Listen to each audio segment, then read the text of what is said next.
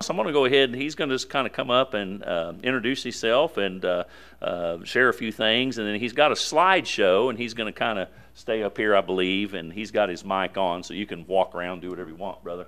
But you just come on up and share what God's laid on your heart. We appreciate you coming. I know you've had a very long day, and we appreciate you being here, brother. All right, amen. Well, it is a blessing to be here with you tonight, and always feel at home when I come back into the Ozarks. My father is from Mountain Grove, Missouri, and so I would come down often in the summers, and even during the school year would drive down and do some work there on the farm that we had there. And then my wife, her father is from Mountain View, Missouri, not too even closer here to us. So we both very comfortable down here. And then I played basketball at Southwest Missouri State University there in Springfield. And so we even got to go south of the border here of Missouri a couple times down into Arkansas. Played some little school out of Fayetteville. I don't know if you know who those guys are. And then played over here in Jonesboro as well, Arkansas State. But that was a long time ago, and God's work in my life to take me from being a basketball player, who really my goal was to come back to the Ozarks. I wanted to retire early and come back and coach high school basketball, have a farm, something like what my grandma had, and live down in this area of the world. And with my wife, it wasn't I was excluding God, but you know, I'd never asked what God wanted from my life. And Julie and I were married. We were living out in California and involved with a church out there. And I had my sights on coming back here, like I shared earlier, to retire and coach high school basketball. And long story short, God really showed me that I had never surrendered to His will for my life. Even though I was a youth pastor, I'd been a deacon. I'd served in many different ways in the local church. And finally, one day I was driving by the church, and I just came back to the back of the church, and I just said, God, I don't know what you want from my life, but whatever it is and wherever you want me to go, I will go for your glory. And not too long after that, there was a call to go to Lithuania, and we went and we served there for about 10 years, and the Lord allowed us to begin a couple of works there and a Bible Institute there. And then we came back from there, went up to the Kansas City area, and did a church plant there in southern Raymore area, southern Kansas City, Faith Baptist Church, which is actually our sending church now. Pastor Mike Westberg is the pastor there. And then while I was there, I met a fellow by the name of Neil Cadwell, who had a ministry in Ukraine. And Brother Neil was dying, and he said, Brother Derrick, I need somebody to take my place, and would you consider taking over this ministry? For a while, I did. I felt God leading. For a while, I pastored and led that ministry, but then I became president in 2013, and then the Lord just made it very clear that we needed to move there, and so we went on deputation and moved to Ukraine in 2017. So what I want to do right now is kind of give you an overview of our ministry right before the war, and then share with you what God is doing right now during the war, which is really fascinating. So if we can, we'll go ahead and we'll go through some of these pictures. If you didn't get a prayer card, I got some right down here, and would welcome you to get a prayer card from me. We'd love to have your prayers. Go ahead and give the next picture here. Here you see a young girl holding the heart. It's the color of the Ukrainian flag, the blue and the gold. The blue goes on top, gold on the bottom. Anyone know what those colors stand for when you see the Ukrainian flag? The blue is for the heaven above, and the gold is for the fields of harvest. And Ukraine was called the breadbasket of the former Soviet Union. It's even been called the breadbasket of Europe. It's one of the top producing grain countries in the world. It is the top producing country of sunflower products in the world. And so they have very many acres of rich, fertile farmland. But Russia has tried to slow that up and hinder that. I've read and seen even pictures, videos of harvesters out trying to harvest the wheat, and the fields were set on fire by the Russians, and the harvesters trying to stay ahead of the fire as it spreads. I've seen where tractors, they put mines out in the fields. Tractors have hit those mines. I've seen and heard where they have had snipers that had shot at farmers as they're trying to harvest. Of course, you know, they've closed up the Black Sea, not allowing the Ukraine to export their harvest. So it's one of the top incomes for the country, but also just the importance of their exporting of their harvest is feeding the world, and many nations that are really dependent on Ukrainian products. So it's going to be interesting next spring when we start eating this past year's harvest, what's going to happen, especially some of the poorer countries, if the harvest does not get out. But that gives you a little bit of feel for the country. Go ahead and go to the next one here. You can see a grandmother out in the field with her cabbage and the smile on her face. And Ukrainians in general are a very gracious people. They are not, if you look in their history, they're not aggressive. They're not a people that like war or fighting. They never tried to take over other countries. In fact, when you're there, usually they invite you into their homes. Now, maybe not in the big city, but if you're out in the country especially. And if you're in the churches there, they love to sing. Russians, on the other hand, can be very nationalistic, very proud.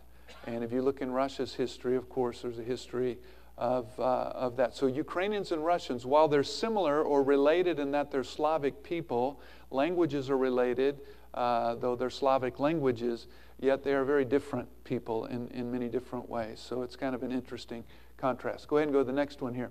You can see the city of Kyiv, where Julie and I live, and where we started a church called Living Hope Baptist Church of Kyiv. And anyone know how old the city there is? It's about 2,000 years old.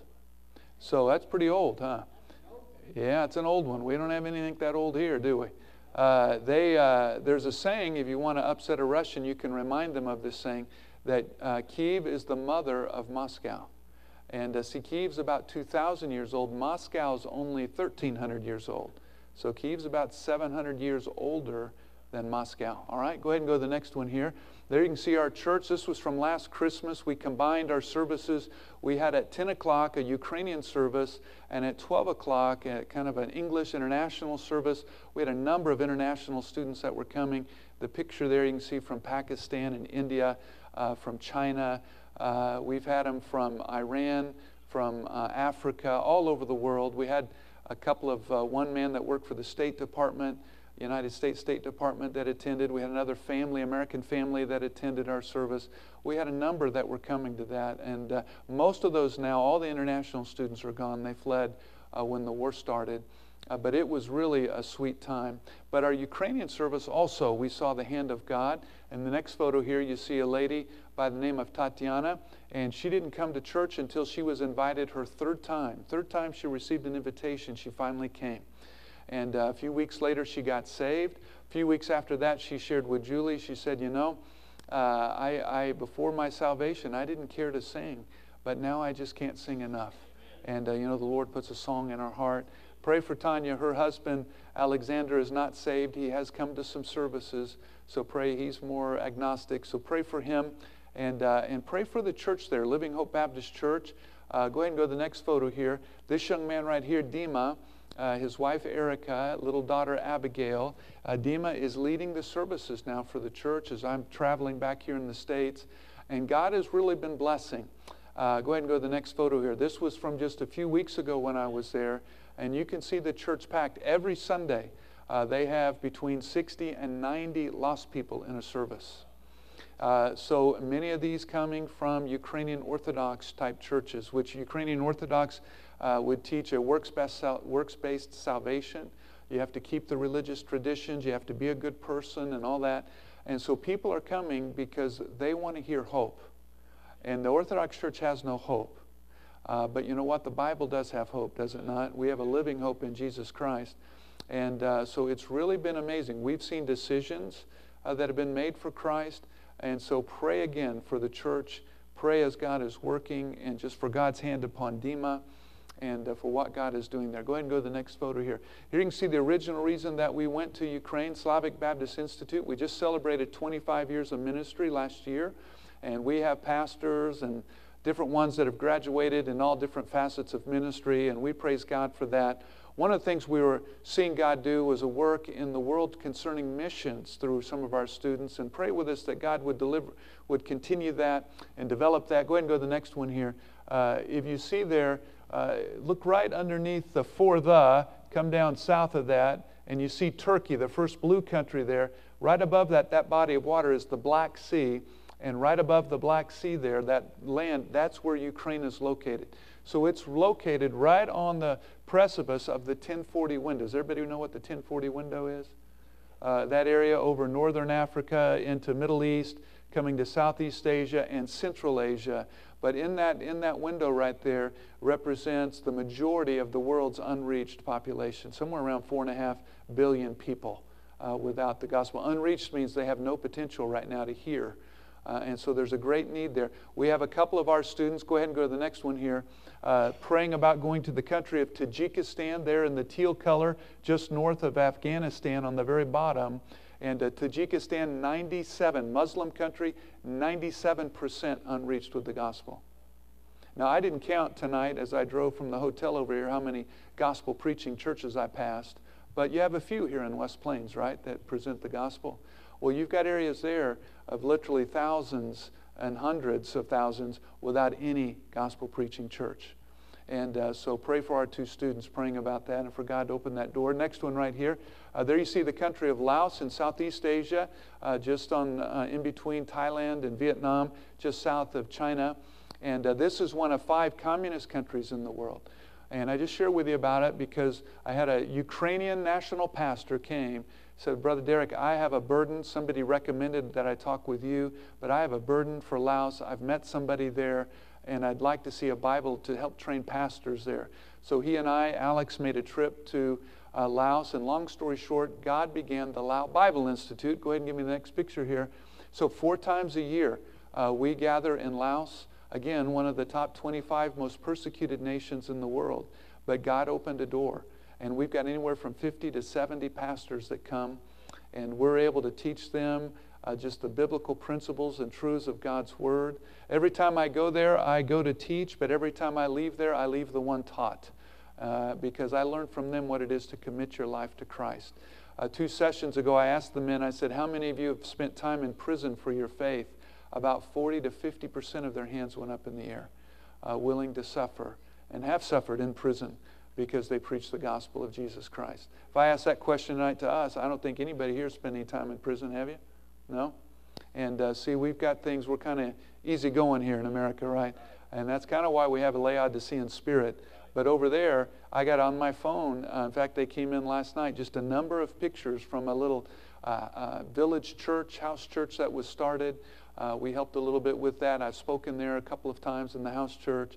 And just what God is doing. They use the time to invite a number of the village to come for a Christmas celebration so they can tell them what the true meaning and why we celebrate Christmas.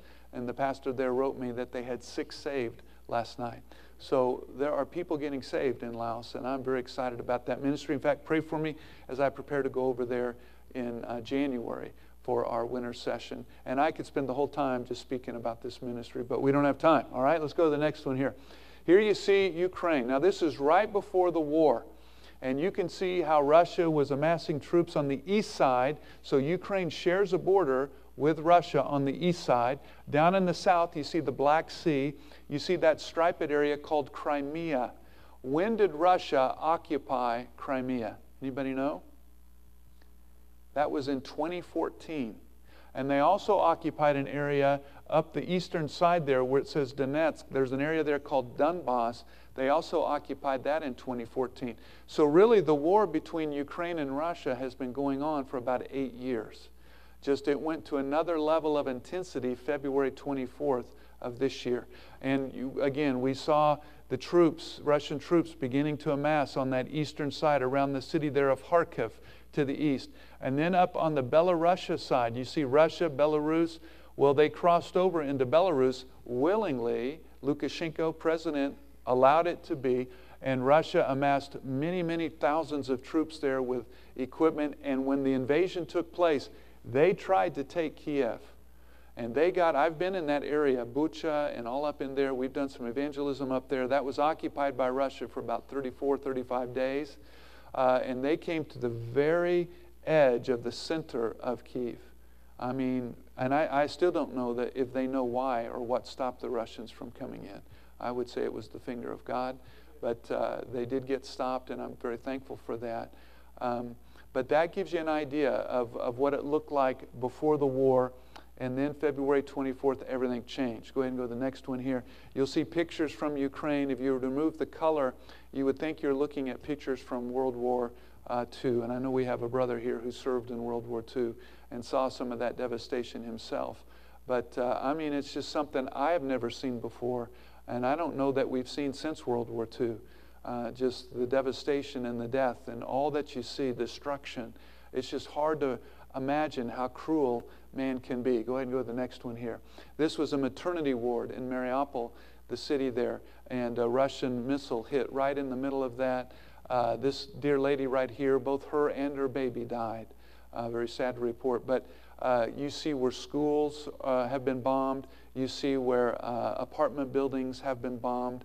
Many civilian areas have just been hit and many civilians killed. Go ahead and go to the next one here. Here you can see a father. This was just from a few weeks ago, holding his dead son's hand under the tarp. Son killed by shrapnel, I believe, from a missile. But can you imagine? I mean, just, again, the death and destruction. Go ahead and go to the next one. You see buildings like this. In these apartment buildings, anywhere from 500 to 1,000 people will live. Go ahead and go to the next one. And you just see building after building, home after home, just destroyed in these areas. It's estimated that somewhere around 12 million Ukrainians have been displaced from their homes. 12 million. Now see, I tell you that number, and it just sounds like a number to us, but I'm just telling you, since World War II, we've never seen anything like this. I mean, when they had the hurricane down in Florida, just what, a month and a half or 2 months ago, it was like 800,000, I think, were displaced for a temporary period of time. But here, when you're looking at places like this, how are you going to rebuild that? Just to give you an idea of 12 million, that would probably be adding, Missouri's what, about 6.5 million, and then you take Arkansas and Oklahoma, add all three of those together, all right, to get up to 12 million. So all of Oklahoma City, all of Tulsa, all of Kansas City, all of St. Louis, all of Fayetteville, and all the different places there. I mean, just tell everybody, you have no place to live, go find a place to live. Where are they going to go? It's going to be hard, huh? And so that's kind of what Ukraine is faced with right now. Go ahead and go to the next one here. This is an apartment building in Kyiv. I was here this Sunday morning, and I was getting ready for our Sunday morning service. I was in my office, and I heard the three booms. I looked out through my office window. I saw the smoke coming up from this apartment building being hit. And really, there's no place that's safe in Ukraine. On that eastern side, it's more dangerous, on the eastern side closer to Russia. But really, anywhere is not outside the reach of a Russian missile. Almost all cities have been hit in some capacity in Ukraine. Go ahead and go to the next one here. Here you see this lady. We were up in her region, up in northwest Kiev region, and we had an evangelistic meeting up there and gave out some aid. And she wanted us to come see her home. Go ahead and go to the next one. And here you see her home, completely flattened by missiles that had hit. And she shared about, she was outside, the missiles were coming, and she saw one literally, she said, hit her nephew. And she said, he just disintegrated in front of me. And then I looked back to the house. I saw my grandson coming out of the house, and he was missing an arm. And her grandson did survive. But just, again, the devastation that those people are living through there, very, very difficult. Go ahead and go to the next one here. Here you see this man weeping. If you're between the ages of 18 and 60 and you're a male, the country is under martial law, so you're not allowed to leave. You have to be there. Doesn't mean you're going to have to serve, but you have to be available if they need you to call you up. And I'll say this, most Ukrainians want to serve. They want to fight for their freedom.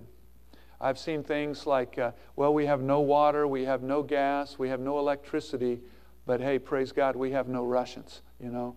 And so I think what many of them are saying is, I would rather die fighting for my freedom than live under the tyranny of Russia. I read of a grandmother, 74 years old, out, this is right before the invasion in February 24th, practicing with a rifle, and her name was Svetlana. And they said, well, why are you out practicing with your rifle? She said, I'm going to fight for the freedom of my grandchildren.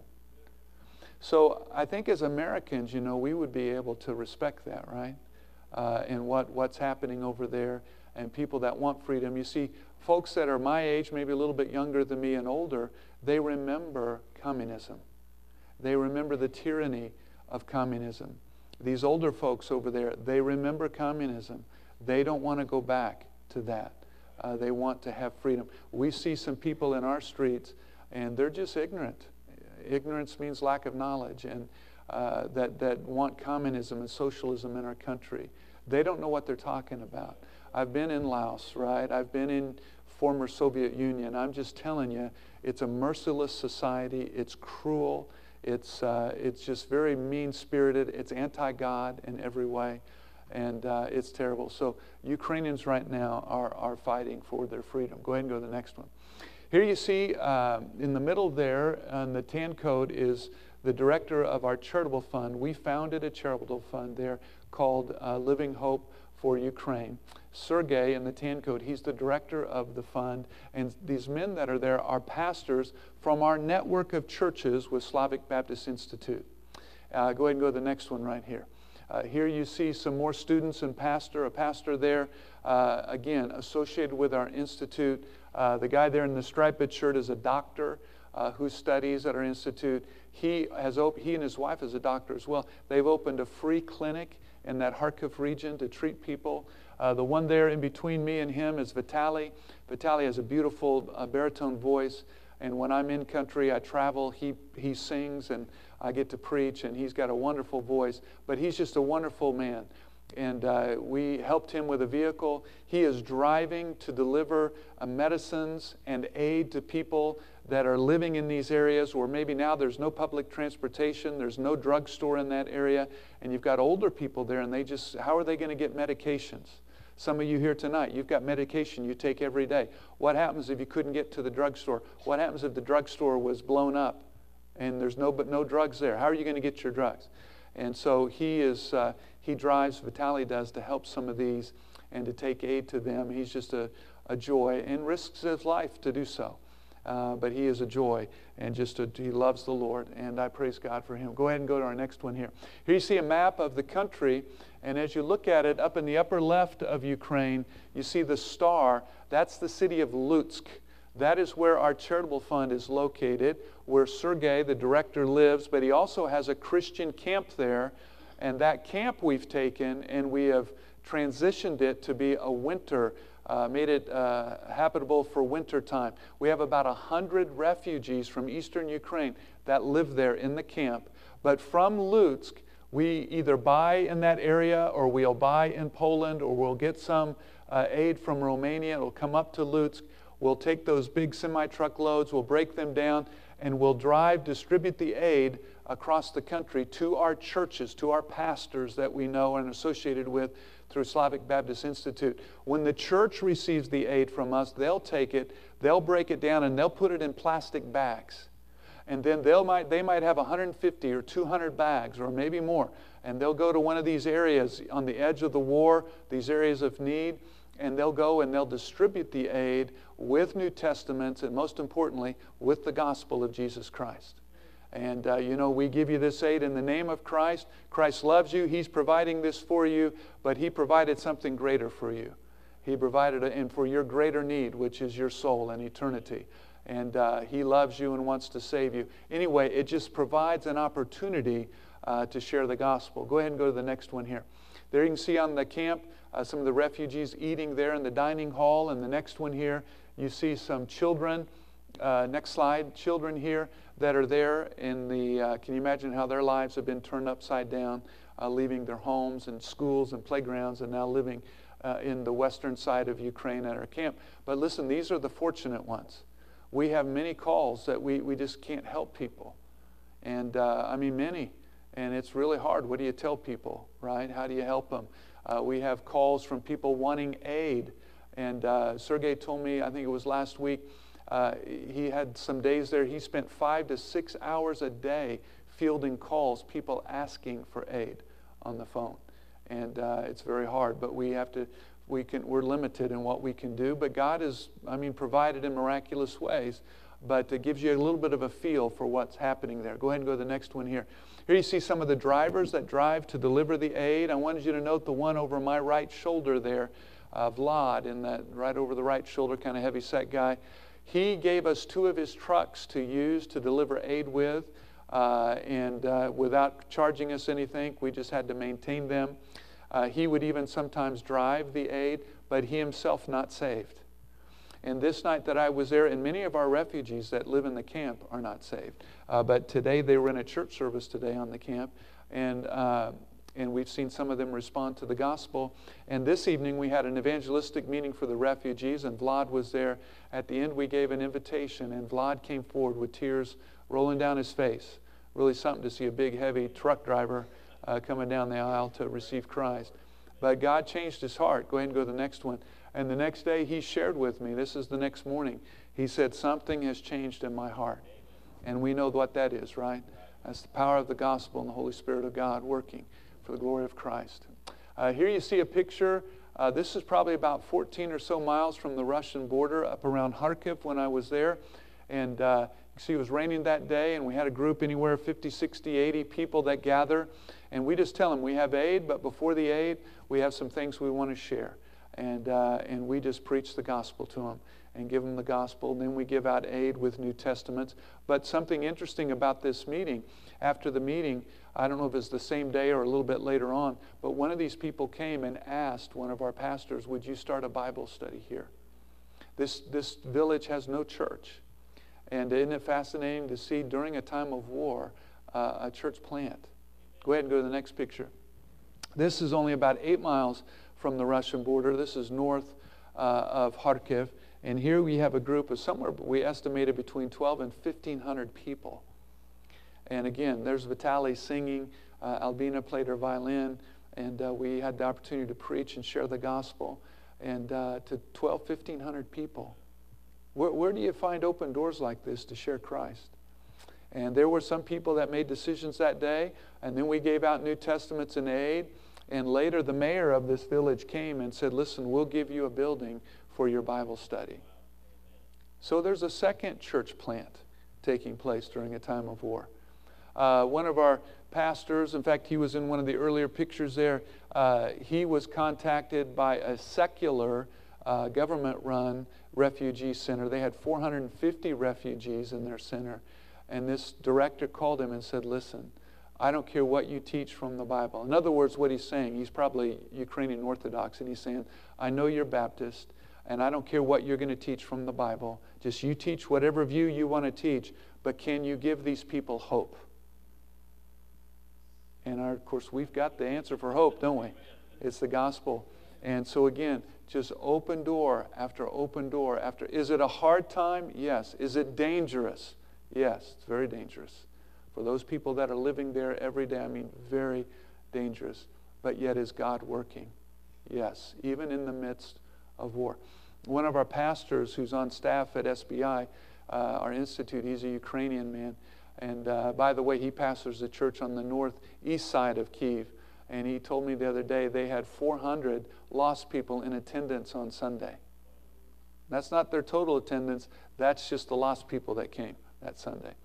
But before the war started, he wrote to pastors, he wrote to some of our students, and he said, so remember, the Russians were gathering on the border. He said, is this going to be a war, or is this only a rumor of war? He said, I don't know, but I know this. The Lord told us in the last days there would be wars and rumors of war.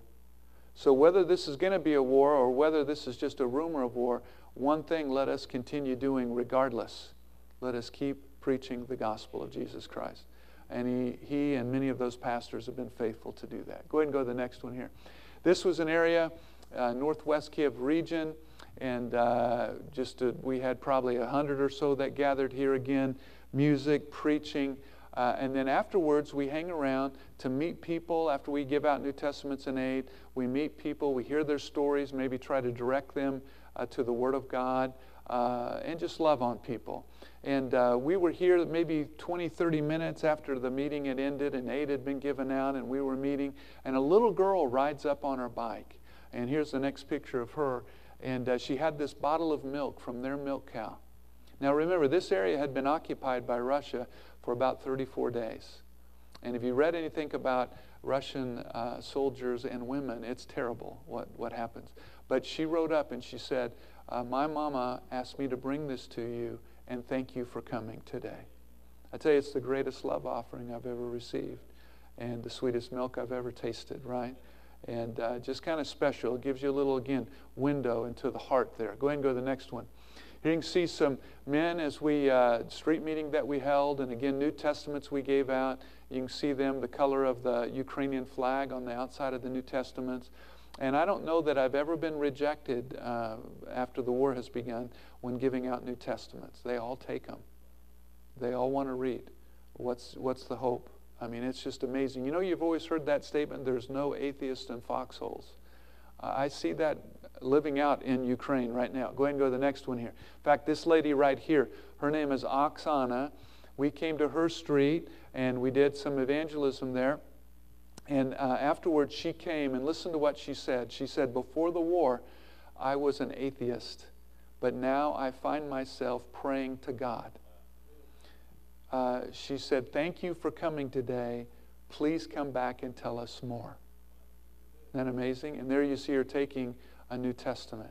Pray for Oksana. Go ahead and go to the next one here. Here you see a group of ladies and my wife there with them.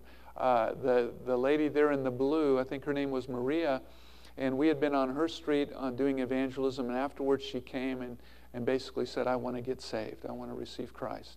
And then that night, she and these other ladies came to an evangelistic meeting that we were holding in a neighboring village.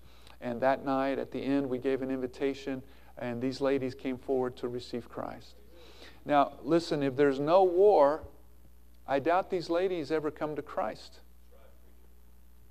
Right? I mean, if there's no war, I just don't know that. I mean, these ladies would probably, every one of them counted themselves, I'm Ukrainian Orthodox. But you know what the war has done? It tears away the false facade of religion. And it leaves you just desolate. And you're searching for a place to rest your faith, because that place where you had it resting, it's just crumbled. And of course, Christ is the only rock only foundation, right, on which we can build and lay our faith there. So it's really wonderful and marvelous. Go ahead and go to the next one here. Here you can see a truckload of aid. This is about 11,000 pounds of dry goods. This would be some buckwheat and flour. Maybe we'd have canned meats here. We would have pasta, just things that don't require refrigeration to get to people. And this shipment of about 11,000 pounds costs about $7,000. But that will feed somewhere around 600-700 people for 2 weeks. So what we'll do is as the money comes in and as we have the shipments, we'll ship to the churches. The church will receive it. They'll break it down. They'll deliver it. And with it, again, goes the gospel. Now, do you have to have the aid to preach the gospel? No. But I'm just telling you, when you have aid, more doors are open to preach, and more hearts are open to listen, because they see that you're concerned for them. Listen, they're going through hard times, right? And they're seeing your concern, and you're saying, look, I give you this in the name of Christ, as I shared earlier, but now let me share with you something greater that Christ did for you. And they're going to listen, and they want to hear what you have to say and why you believe what you believe. I mean, I've never seen anything like this in my life as far as open doors and opportunities and people being so open to listen to the gospel and those responding to the gospel. Go ahead and go to the next one. Here you see one of Lod's trucks and one of our drivers to deliver the aid. Go ahead and go. The next one. This was a group, and look at that line of people lined up. These guys, one of the churches there wrote and said a while back that they had 800 people that waited, I think it was 2 or 2.5 hours in line for one loaf of bread. 800 people, can you imagine? For one loaf of bread, 2.5 hours. But yet that day they got to hear about the bread of life. And so in meetings like this, when they gather, the gospel is preached. Go ahead and go to the next one. This was when we were there just in the city of Izum. Izum had been occupied by Russia for 6 months. And we came in, I think it was 5 days after it was liberated. And these people had no gas, no electric, no water. About half the buildings were destroyed by war. There's not one doctor in the town. I mean, it was just crazy. These people were really in need. There was one Baptist church in this town. It had been directly hit by a missile. And so we didn't know anybody there, and we just came to the center of town and just said, hey, we're here, we have some aid, but before the aid, we want to share some things with you. And we got some words we'd like to share. And we had some music, and then we preached the gospel and gave out New Testaments and gave out aid. And just look at the crowd that you get, right? So this is the city in Izum that had the mass grave. I think there were 447 bodies in that grave. And only about 30 or so of them, 35 of them were Ukrainian soldiers. The rest were civilians. And some of the civilians had their hands tied behind their backs. I mean, they were executed. So just really, again, hard and difficult. Go ahead and go to the next one here. Got to meet a number of Ukrainian soldiers in hospitals, wounded soldiers, and share the gospel with them. And I love doing that. And you can see the camouflage New Testaments that we gave to them. So it's neat to see God working in their lives, and praise God for their service. Go ahead and go to the next one. So pray for Ukraine. Pray for the pastors as they work, for wisdom for them, just for Ukrainian believers, that they'd have a real sense of the presence of God with them as they live there, and for the lost Ukrainians, just to have, just in a greater way, the clarity of Christ, to see their true need of Christ, and just for power for the gospel to go forward there. And also, go ahead and go to the next one here. You see the flag upside down, which means distress, right? The country's in distress.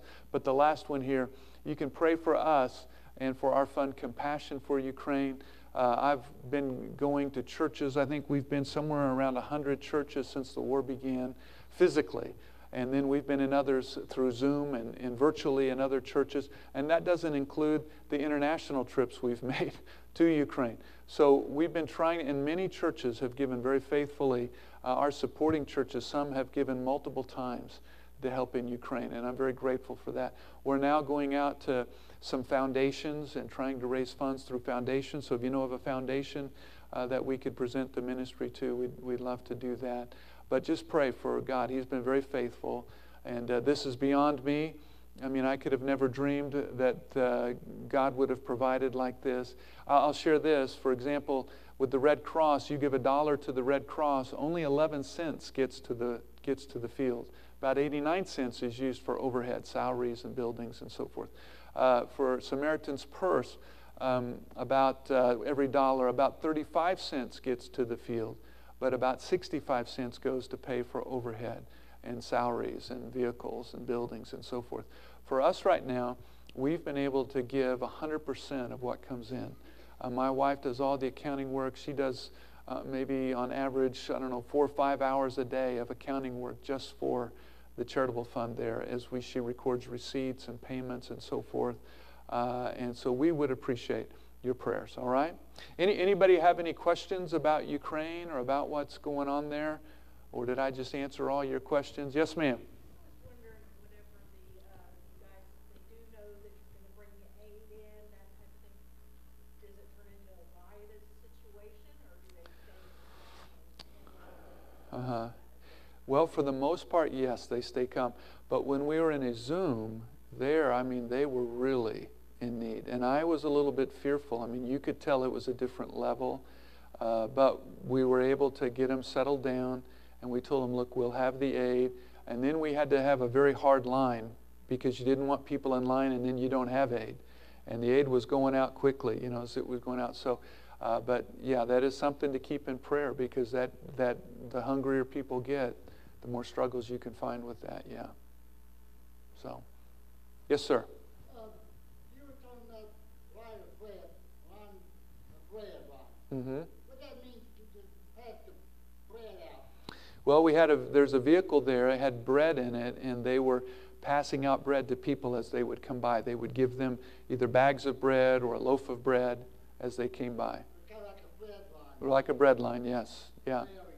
Yeah. And if you have places that have no electricity, I mean, how do you bake the bread, right? And areas like that. So it's hard. It's very hard. Anybody else with a question? Yes, ma'am. Is there much English spoken? The students that go to the university, a lot of them speak English. I would say English is a very popular language, and Ukraine wants to join the West. They want to join Europe. They want to join NATO. So English is a language they want to learn. But if you're out like in the countryside or in the villages, you're not going to hear it. You're going to have to speak either Russian or Ukrainian. Yeah. All right, I saw another hand. Yes, sir. My question is similar. What language is the New Testament given out? That's in Ukrainian. Right now, you cannot bring Russian language into the country. So that's become illegal, and you can imagine why, because Putin tries to get his propaganda in there. But also, when we're on that eastern side of the country, that is predominantly ethnically Russian. Like Kharkiv, and you go down that eastern side, a lot of ethnic Russians there. They're Ukrainian citizens, but they're ethnically Russian. And but what we've seen is since the war began, is people even on that side, they'll say, preach to us in Ukrainian. We want a Ukrainian New Testament Bible. So you see them even kind of, they're upset, and they've kind of had it with Putin and with Russia. And really, it's surprising to me that Putin really bombed that eastern side of Ukraine so hard, because those were ethnically Russian people that he was killing, that he was bombing. Really hard to understand. And it's very satanic, I would say, in its origin. Yeah. Anybody else with a question? These have all been good questions. Yes, sir. I know that I personally feel that we as the United States haven't done enough. That's my opinion. Uh-huh. But I admire their fortitude.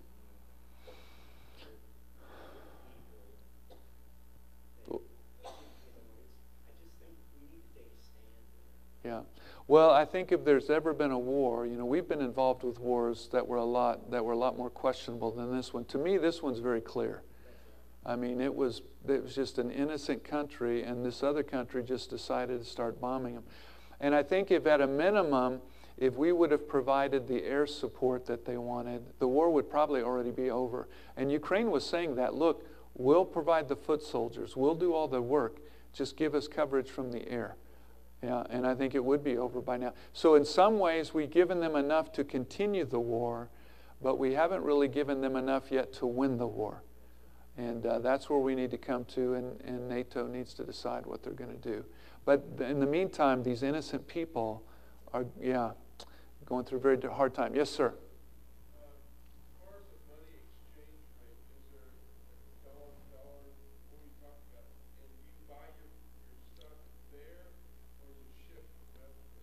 Well, and a good question.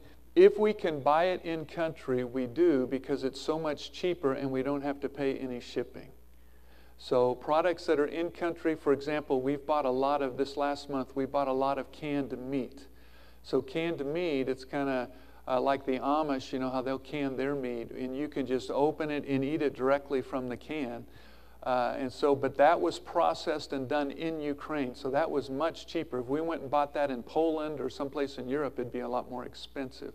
So while we can, we try to buy there, but we've had containers come in from Romania. We've had shipments come in from Poland, where we bought some things in Poland.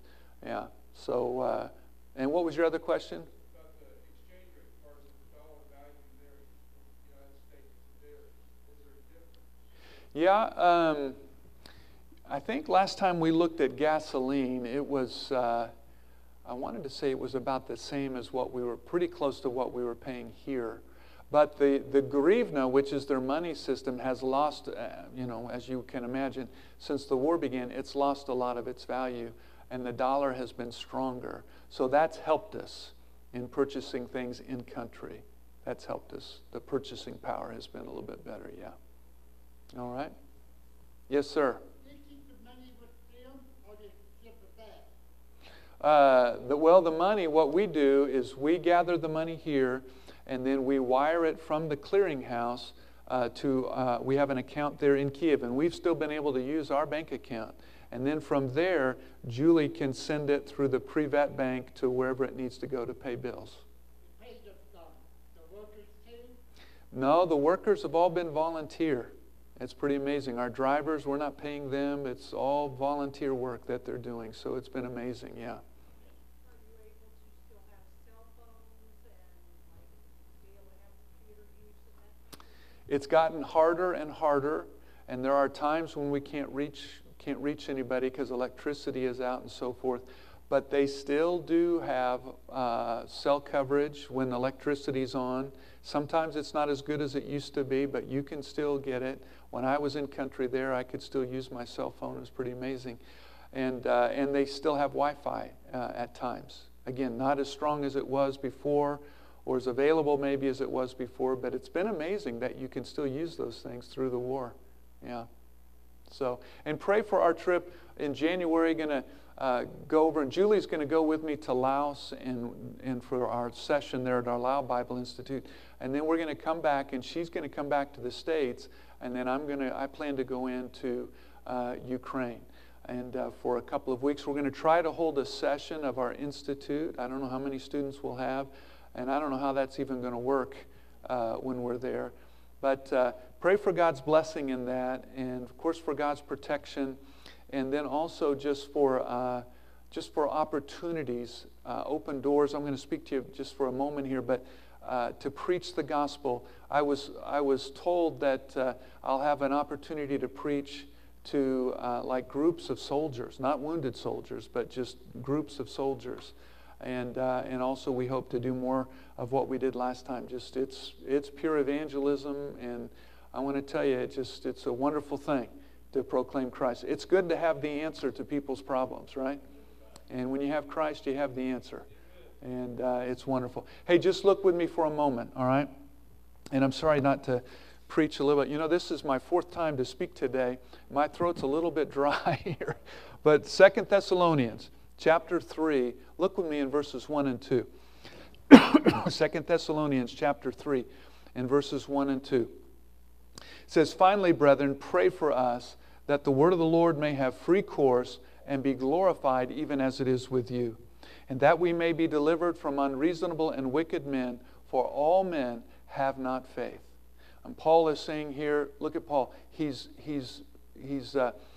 collecting prayer warriors. He's asking churches to pray for him. We find him doing this in the book of Ephesians, in Colossians, in Romans. He says, "Strive together with me in your prayers to God for me." Paul was a missionary, a sent one. I mean, he was an apostle, but he was taking the gospel out. And he knew to complete the mission that God had given him, it was going to require God's people praying for him, because the mission was greater than Paul. Paul couldn't do it in his own strength. Paul had to have the hand and favor of God upon him. So he's recruiting people to pray. And look specifically at what he asks prayer for. Number one, that the word of the Lord may have what? Free course. In other words, that the gospel would be unhindered. That there would be open doors of utterance. As we saw that 1040 window earlier there, do you realize that today, about 8 billion people in the world, that it's estimated that 70% of the world has never heard a clear gospel presentation. That means only 30% have. Now listen, what would you say if you got a 30% on a final exam? What grade do you think you would get? We're in Missouri. Yeah, we're in the show me state. What's your teacher going to say, huh? Yeah, that's right. Now, we're out in California. Those people are a little different out there. They might give you an A. I don't know. So if you're not a good student, that's probably the place for you to go. But here, listen, on the Great Commission, Christ commanded the church 2,000 years ago to take the gospel where? To every creature. And we've only hit 30%. Listen, folks, we're failing, right? We're failing. And so how are we going to see the gospel of Christ spread into all these places in all the world? Well, I'm telling you this, it's going to begin with prayer. With God's people getting on our faces before God and just saying, God, we have failed. We have not been obedient, right, to your command. And Lord, we need grace to finish the mission. And here is my life. Whatever you want from me, I make myself available to you. Whatever resources I have, I lay it all before you. Just complete the mission for the glory of Christ. All right? That's number one. Number two, what's his second request? And be glorified even as it is with you. So not just for the word of the Lord to have free course, not just for the opportunity to preach the word of God, to preach the gospel, but for it to be received, for it to be believed, for hearts and lives to be changed by that gospel, for that gospel to be glorified in the heart. Listen, we need the power of God. And if we've ever needed the power of God in America, we've never needed it more than we need it now. You see the lethargy in our churches, and you see the hardness of hearts and our lost culture that surrounds us in America. Well, what's going to melt those hearts, and what's going to melt away the lethargy that's in our churches? It's going to be prayer. And listen again, prayer changes things. Prayer brings God into the equation. Prayer brings the power and hand of God. I was reading a story of a man in James Stewart. He was an evangelist in Latvia. This is before World War II. And he was in a church. And he said he preached that Sunday morning, and it was just blessed by God, and just fruit just born for the glory of God in the message and through the service and decisions that were made. So that night he was invited to come back and speak, and he returned early that night because he wanted to pray. He wanted that same hand of God in the evening service. And he went downstairs in the basement of the church to get alone. It was dark down there, but he could see a light where the furnace was over in the corner of the basement. He walked over towards the furnace, and he said as he got close to the furnace and to the light, he saw 3 ladies laying on their faces on the basement floor. I mean, didn't care about their dresses, right? They're laying on their faces, and they were calling out to God, praying, asking God to bless. And he said, Stewart said, at that moment I understood why I had such power this morning when I preached. My friends, that's the power we need today. That's the power your preacher needs when he preaches here. That's the power that's required to see souls brought to Christ. Listen, I worked in sales before God called me into ministry. And I could learn to sell the product, right? My advantages over my opponent's disadvantages, right? But you can't sell Jesus. Doesn't work that way. It requires the power and hand of God. The Holy Spirit of God must be at work. Paul told the church in Thessalonica, when I came to you, I didn't come in word only, but I came in power and I came in the Spirit. My friends, I need the power of God. When I go to Laos, when we go back into Ukraine, I need the hand and power of God. There are hearts that are lost and in darkness. I can't reach them, but God can. And the gospel can. The Word of God can. But I need the Spirit of God working with the Word of God, right? So I would covet your prayers. And then the last thing that he asked for, he says, and that we be delivered, verse number 2, from unreasonable and wicked men, for all men have not faith. Paul here is asking that he would be kept, guarded, preserved by God. He does this in 2 Corinthians when he says, you laboring together by prayer for us. But basically, if you look in context, he's talking about them praying for him and for God to protect him. Listen, when you take this gospel into the world, you're confronting the world with the truth of the gospel. And people aren't going to be too happy about that. When you come someplace and you say, you know what, your system of belief is wrong. There's one God who created all, and there's one way to that God, through His Son, Jesus Christ, who bled and died on that cross and then rose 3 days later from the grave. Salvation's only through Him. There are no other ways. You're a sinner before a holy God. You need to repent of that sin. You need to trust in Jesus Christ. Well, that's not always... Look at Paul. Was he very popular? We need to get over this thing that the world has to like us, all right? The world doesn't have to like us. I mean, I want to love them and I want to show them the love of Christ, but I'm not called for them to like me. I need to share God's truth with them in love. And Paul is saying here, pray for us in that way. And just let me close with this thought, because as a church, I saw your missionaries back there on the board, and praise God for those men and women that you're supporting. But missions is a team effort.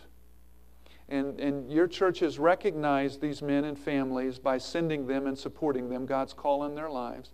But that's not your end to your support of them. The biggest and most important part of your support of them is your prayers to God for them. I've shared with you 3 ways tonight that Paul shared how specifically you can pray for them, right? And for God to bless them. But I'm just saying, things are not going to happen in those countries unless you're praying here from West Plains. Your prayers will make a difference. Now here's what I want to close with this thought. Exodus 17, Joshua is to go down into the valley with the army of Israel to fight against the Amalekites. He has the sword, right? The army of Israel to fight. Where is Moses? Moses is up on the hill. Moses has his hands lifted up to God, which represents what? Prayer, dependence on God. With Moses' hands were up, what's happening to Joshua? He's winning the battle. As soon as he gets tired and his arms come down, what happens to Joshua? He starts losing. Then Aaron and Hur come alongside Moses, help him to keep his arms back up in the air again until the victory is won. So here's my question. Where was the victory won? Up on the hill, right? All right, you have missionaries. They have a call of God to go down into the valley for hand-to-hand combat. And that's kind of what missions is like. And they willingly go because that's God's call, and God has blessed them to do that, called them to do that, so they go. But for us who are called to stay and remain behind, what is God calling us to do? To go up on the hill and to lift them up in prayer. And just as dependent as Joshua was on the prayers of Moses, Aaron and Hur, so your missionaries are dependent on your prayers this evening. I'm telling you, there will be souls reached in heaven through you being on your knees here in intercessory prayer for these missionaries and for the countries they represent. You can make a difference. And your missionaries need your essential prayers for them, okay? And your prayers can accomplish great things. So, brethren, pray for us. And if you didn't get a card from me, I'd love to give you a card, and we would just deeply covet your prayers. And if you want to be a part of our prayer letter list, we'd love to just send me an email. We'll add you to the prayer letter list as we keep it updated, okay? Let's have a word of prayer. Pastor, you come. Father, thank you for this time together, and thank you for the mercies of your word. Thank you for the freedoms we have in this country, for the privilege it is to serve you. Thank you for the tool of prayer and how prayer can change things. Lord, just stir our hearts to be a people of prayer and to pray more fervently for our missionaries and their families and for your glory to be known in all the earth. Lord, open doors of utterance. May the word of the Lord have free course. May it be glorified and empowered. And God, may you protect your servants and especially protect our Ukrainian team and pastors that are traveling all over the country in harm's way. Keep them and preserve them, Lord, as they do your work for your glory and praise. In Christ's name. Amen. Amen. All right, Brother Brad.